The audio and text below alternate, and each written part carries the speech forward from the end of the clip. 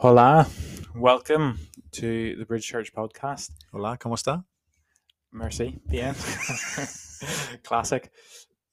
I was just about to say Linguists that we are. I'm very confused because it's a Thursday and we're recording, not a Tuesday. So Yeah. that's why I started in We are easily confused, Dave. a different tongue. Also, I found out whenever we were in Barcelona that apparently Amy and I look French. People would Really? come up and be like, Francais?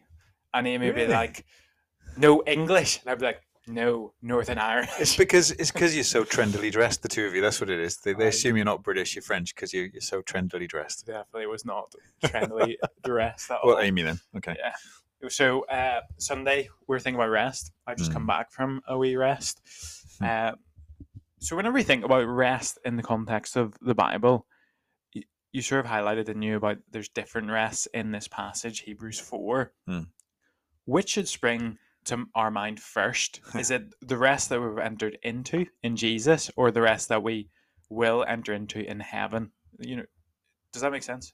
Does it depend on our situation which one springs to mind first? So which should we think of first? I think my answer to that is yes. Okay.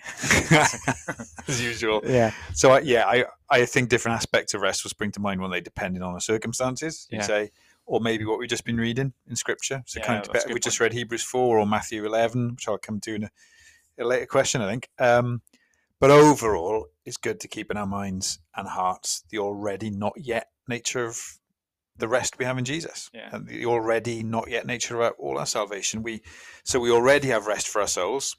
Jesus says that in Matthew 11, doesn't he? Oh, there you go, I've come to it already. Yeah, come to me, you are weary and laden, I will give you rest. And he then talks about rest for your souls. So that's a rest we have in Jesus already. And if you think about it, the most important aspect of the future rest we're going to have actually is being in Jesus' presence. So that's why we can say, well, we've got rest now because we have Jesus Christ in us and we are with him. So we have rest now, real rest, cannot be taken away. But then, flip side to the coin, there's also the full future experience of the rest to come when we will enter fully and perfectly into his presence. And that's important because that keeps us eternity focused and reminds us on our harder days that the best is yet to be. The greatest times of joyful rest we experience now basically just point us to the glorious rest to come. So the best holiday you've had, the best time of fellowship you've had, just a pale glimpse of what future rest will be. Yeah, I was thinking that last week whilst I was on my Holly Pops. I was like, every single day, I was like, oh, it's 4 days to go until we're back 3 days. I was like counting it down, and it did make me think that I literally couldn't wrap my mind around it. Like one day, there will never be an end to my rest. Yeah, it's so hard to comprehend. But I remember thinking that, I mean, like, that is an incredible hope to have. Yeah, that. Yeah, one day. Endless rest. Yeah, endless rest. It seems mental. Awesome. Literally. Yeah. So how should rest feel? I nearly misspoke there. No, I did misspeak. How should rest feel? Well, actually, I think my answer to that one was going to be it's a hard one to answer. So I'll probably say a little bit about why it's hard to answer, but then as we're talking, things are springing to mind. Yeah. One way is to think about rest now, and what that is, and just extrapolate to perfect rest from that. But I say it's hard to answer because I don't think the Bible gives us a lot of direct insight, a lot of details about heaven and future rest. Yeah. But if we think about the couple of kinds of rest in this passage, so God's seventh day rest and the promised rest in the land of Canaan, we get some indicators, don't we? So one of the things that I think jumps out to me is that word translated Sabbath rest in our passage speaks of not just rest, but celebrating the Sabbath. So it speaks of joy. So obviously the future rest is going to be joy, joy unspeakable. And so rest isn't just about chilling after working hard. It is that, but it's more than that. Because if you think about it, God rested from his labor on the seventh day, not because he was tired, but because his work of creation was finished. But God was pleased with what he's done. There was a sense that God had joy in what he'd done, and rest is about joy as well. Joy and rest in the presence of God. And it's also about being free of enemies. So the rest that Israel were promised, I think this is Deuteronomy 12. I didn't check this reference. Rest from all sides, yeah. Yeah, that it's talking about the rest being, yes, physical rest. Yes, you don't have to trudge through the wilderness anymore, but you'll have rest from your enemies. Yeah. So when you think about our enemies of sin, sickness, temptation, The devil. that gone, Yeah. completely gone and done, and that's what rest will be as well. It's the picture in Revelation 14, isn't it? I read this in Life Group last night as well. I forgot to read it on Sunday. Then I heard a voice from heaven say, "Write this: Blessed are the dead who die in the Lord from now on." Which is a strange phrase, isn't it? Yeah. Yes, says the Spirit, they will rest from their labor. So heaven and the new creation will be rest. And then at the end of Revelation, it's described as there will be no more tears or mourning or crying or pain. Tears being wiped away. Rest will be all those things. So actually, yeah, I've gone full circle there. It's hard to answer. There's not a lot of detail. There's actually quite a lot. There's quite a lot of detail there, yeah. I feel as though Al had sort of brought this up in Life Group last night whenever we were thinking about rest and Sabbath. He was sort of saying he almost doesn't know, off the back of your Equip seminar, he was sort of saying he doesn't feel like I would agree with him as well. I don't feel like I have a Sabbath rest because we've gone so far in our culture away from sort of Sabbatarian beliefs. It's now almost like on Sunday we don't do what you just said, like celebrate the rest that we have in Jesus on a given day for many a Sunday. I thought it was just quite something to think through. I think for Christians it is a challenge, isn't it? Because Sunday's such a busy day of worship work, joyful worship work. Yeah. It often doesn't feel like rest, but I guess that's where it helps me thinking of the Sabbath principle. Yeah. So in terms of a day off and physical rest and not working, that's more Saturday for me. Yeah. But yeah, that's potentially getting us into another whole podcast, isn't it? Yeah, it is. Yeah. But I think it is helpful to think about it, because often we've been hearing, haven't we, just in the church generally, about how people find church not restful because there's so much to do, there's so much. And actually, I suppose that's something we can all be praying for, that those who serve on a Sunday, it's not like, oh flip, this is their work. It's it's an overflow of their heart. Yeah, they get to worship the Lord. And also, and this is hard, isn't it? Because our indwelling sin and life pressures and stuff. But it's about consciously doing our work on a Sunday in the presence of God. Because if I'm reading Scripture right, when we get to the new creation, we're going to be busy. Yeah, we're not going to be just sat there. We're going to be busy worshiping, serving, but it's going to be completely joyful and restful at the same time. Yeah. So if I'm consciously on a Sunday talking to the Lord, doing this for Him in His presence, that kind of helps to transform it. But the trouble is, I can so easily just get head down and think about the task. Oh yeah. Well, I mean, if you want a case study in not being restful on a Sunday, it's me 2 minutes before sermon still adding to said sermon. So don't look at me as an example, please. On Sunday, you made a point about how the people in Numbers, that the author of Hebrews is alluding to, said that the people in Numbers were tempted to go back to Egypt.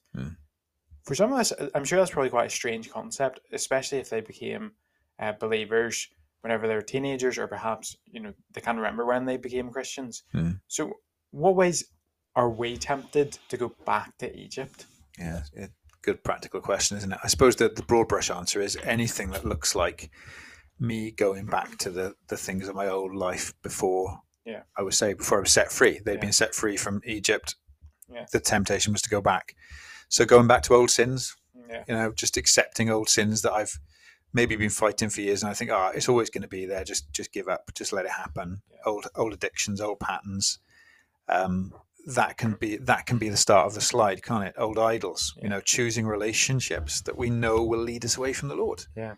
Trying to persuade ourselves otherwise, maybe, but we're choosing them over Jesus. That's the reality sometimes. Yeah. Or things we trusted in before. So before we came to faith, if we were trusting in our good works, trusting in our Christian heritage, our parents, our grandparents were Christians, it's so easy just to slide back to that stuff, and that's insidious. And then you still intellectually believe the gospel, but you're not trusting the gospel daily. That's the danger I find all the time. Yeah, trusting in works, going back to other idols. I've got to be preaching the gospel to myself and believing the gospel daily, because any of these things could lead us to the point where we just want to go back to old life, turn our backs on God's promises, and turn our backs on the promised rest, even if we don't see it that way at the time. Yeah, I think Peter's words, I think it's in John, are very apt, where Jesus says to his disciples, are you going to leave too? And Peter Mm. says, to whom shall we go, Lord? Yeah. You have the words of eternal life. Yeah, exactly. It shows how foolish it is to, Mm. return to no hope at all, really. Mm. So at the beginning of creation, I think, to be honest, Matt, I think this is a complete stinker of a question I'm about to ask you. So at the beginning of creation, God had planned to rest. Yeah. Heaven. Yeah. Why did he plan to rest if he was already present with us in the garden? Yeah. I'm so Well, sorry. No, it's okay. Well, you or our listeners may be able to come back with a more concrete answer than this, because again, I think this is one of those. It's hard to give clear-cut biblical But answers. by the end of this question, Maybe, you'll be like, this maybe. is easy, I'm class. I'm not holding my breath this time. But I think, and this is where it's helped being in Genesis recently as a church, the early chapters of Genesis. I think that it's linked to the fact that Adam and Eve, even in their sinless state and knowing the presence of God, there was a sense in which they didn't have the fullness of what God had for them yet, did they? Because they weren't united to Christ. Yeah. In the way that amazingly we are now by faith, united to Christ.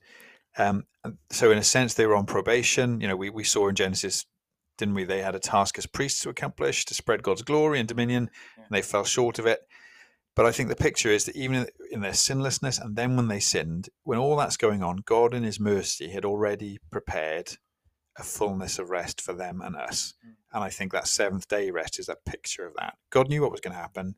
Yeah. It was pointing forward to the rest that we have now in Christ. So his resting on the seventh day was pointing forward, even before sin came into the world, to the rest that he had prepared for all his people in Christ. It's one of those ones that really stretch your brain, isn't it, when you think about it? I wouldn't want to be dogmatic about that answer, because I don't think that there aren't passages that just state that. Yeah. The writer of the Hebrews doesn't unpack it in detail for us. We've got to sort of draw conclusions, but that's my stab at it. No, helpful. So what parallels are there between us and the Israelites, Hebrews, fearing the occupants of the land? So I think that's, as I was listening to the sermon again, I was thinking, am I like those ancient Israelites? Am I fearing the occupants of the land? Is that why I'm not entering into rest? Or can I make a parallel? Can I make an application from that? Yeah, I think we're definitely supposed to, aren't we, up to a point. So I know whenever you get into discussions about Israel and us, Israel in the Old Testament and us, it can become quite a complex discussion. I think basically everybody agrees in some ways there are links and similarities, in other ways there are differences. But I think we can also say Old Testament Israel isn't exactly equivalent to the New Covenant Church. I think what you've seen here in Hebrews, and a lot of people would argue, is that it's in one sense, Old Testament Israel was a type, a picture of the church. Yeah. So having said that, there are differences and we've got to be careful. There's definitely an organic link between those who truly believed in Israel and those who truly believe today. Yeah. And I think the major link in this passage here is about belief versus lack of belief. Yes. So almost like me trying to be like, how am I fearing the occupants of the land? Yeah. I'm almost missing the forest for the trees. Is that the expression? Like it's belief. Basically, yeah. And yeah, that's one of the big ideas here, isn't it? The big parallel the writer is drawing out is the danger of hard-hearted unbelief caused by fear versus belief in God's promises. So for Israel, that was fear of the big, strong occupants of the land. For the Hebrews, it seems to have been fear of persecution. Yeah.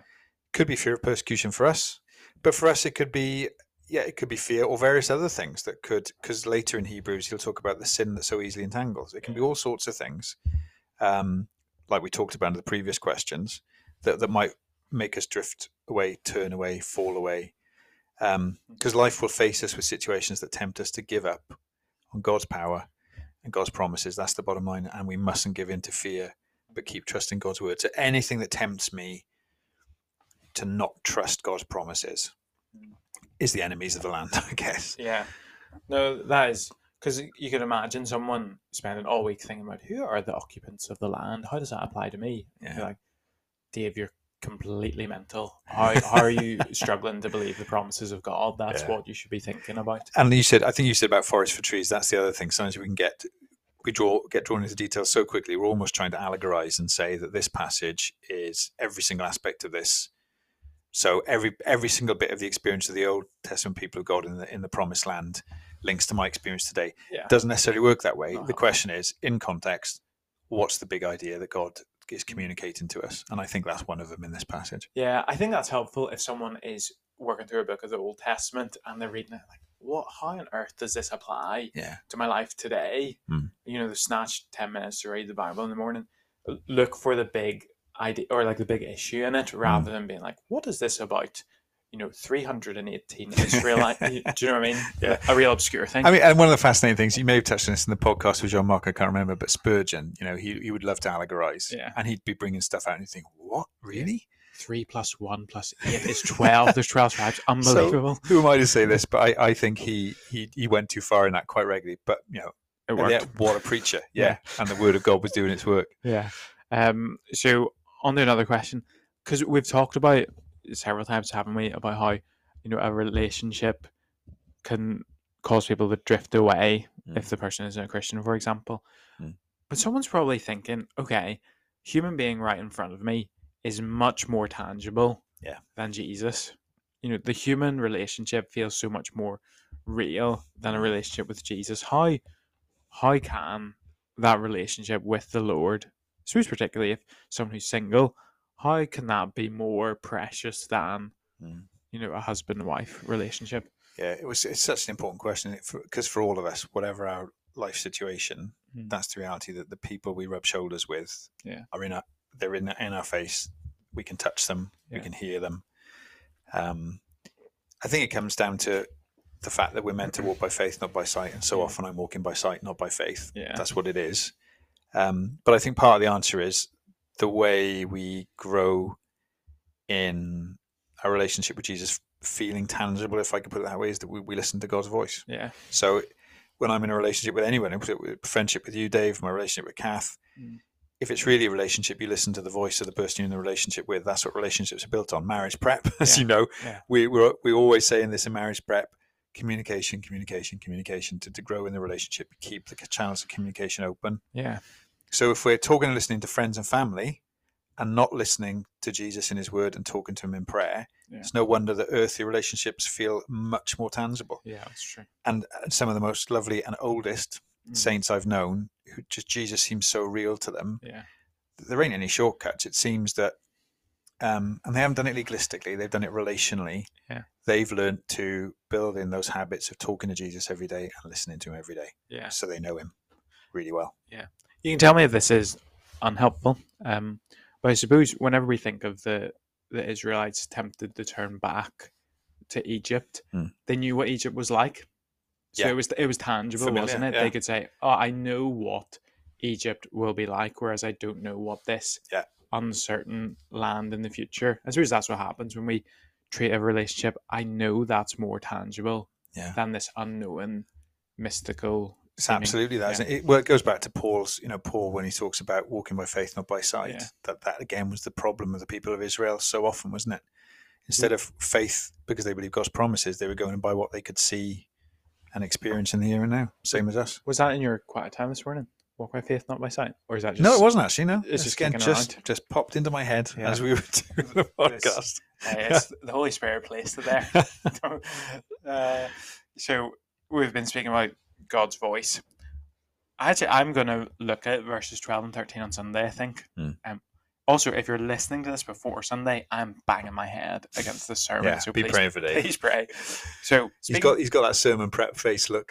Face on that I often get, I think. Oh yeah. So speaking of God's voice, why does the writer suddenly mention the word of God in verses 12 and 13? How does that fit with this section? Because there's the Lincoln word for there, isn't it?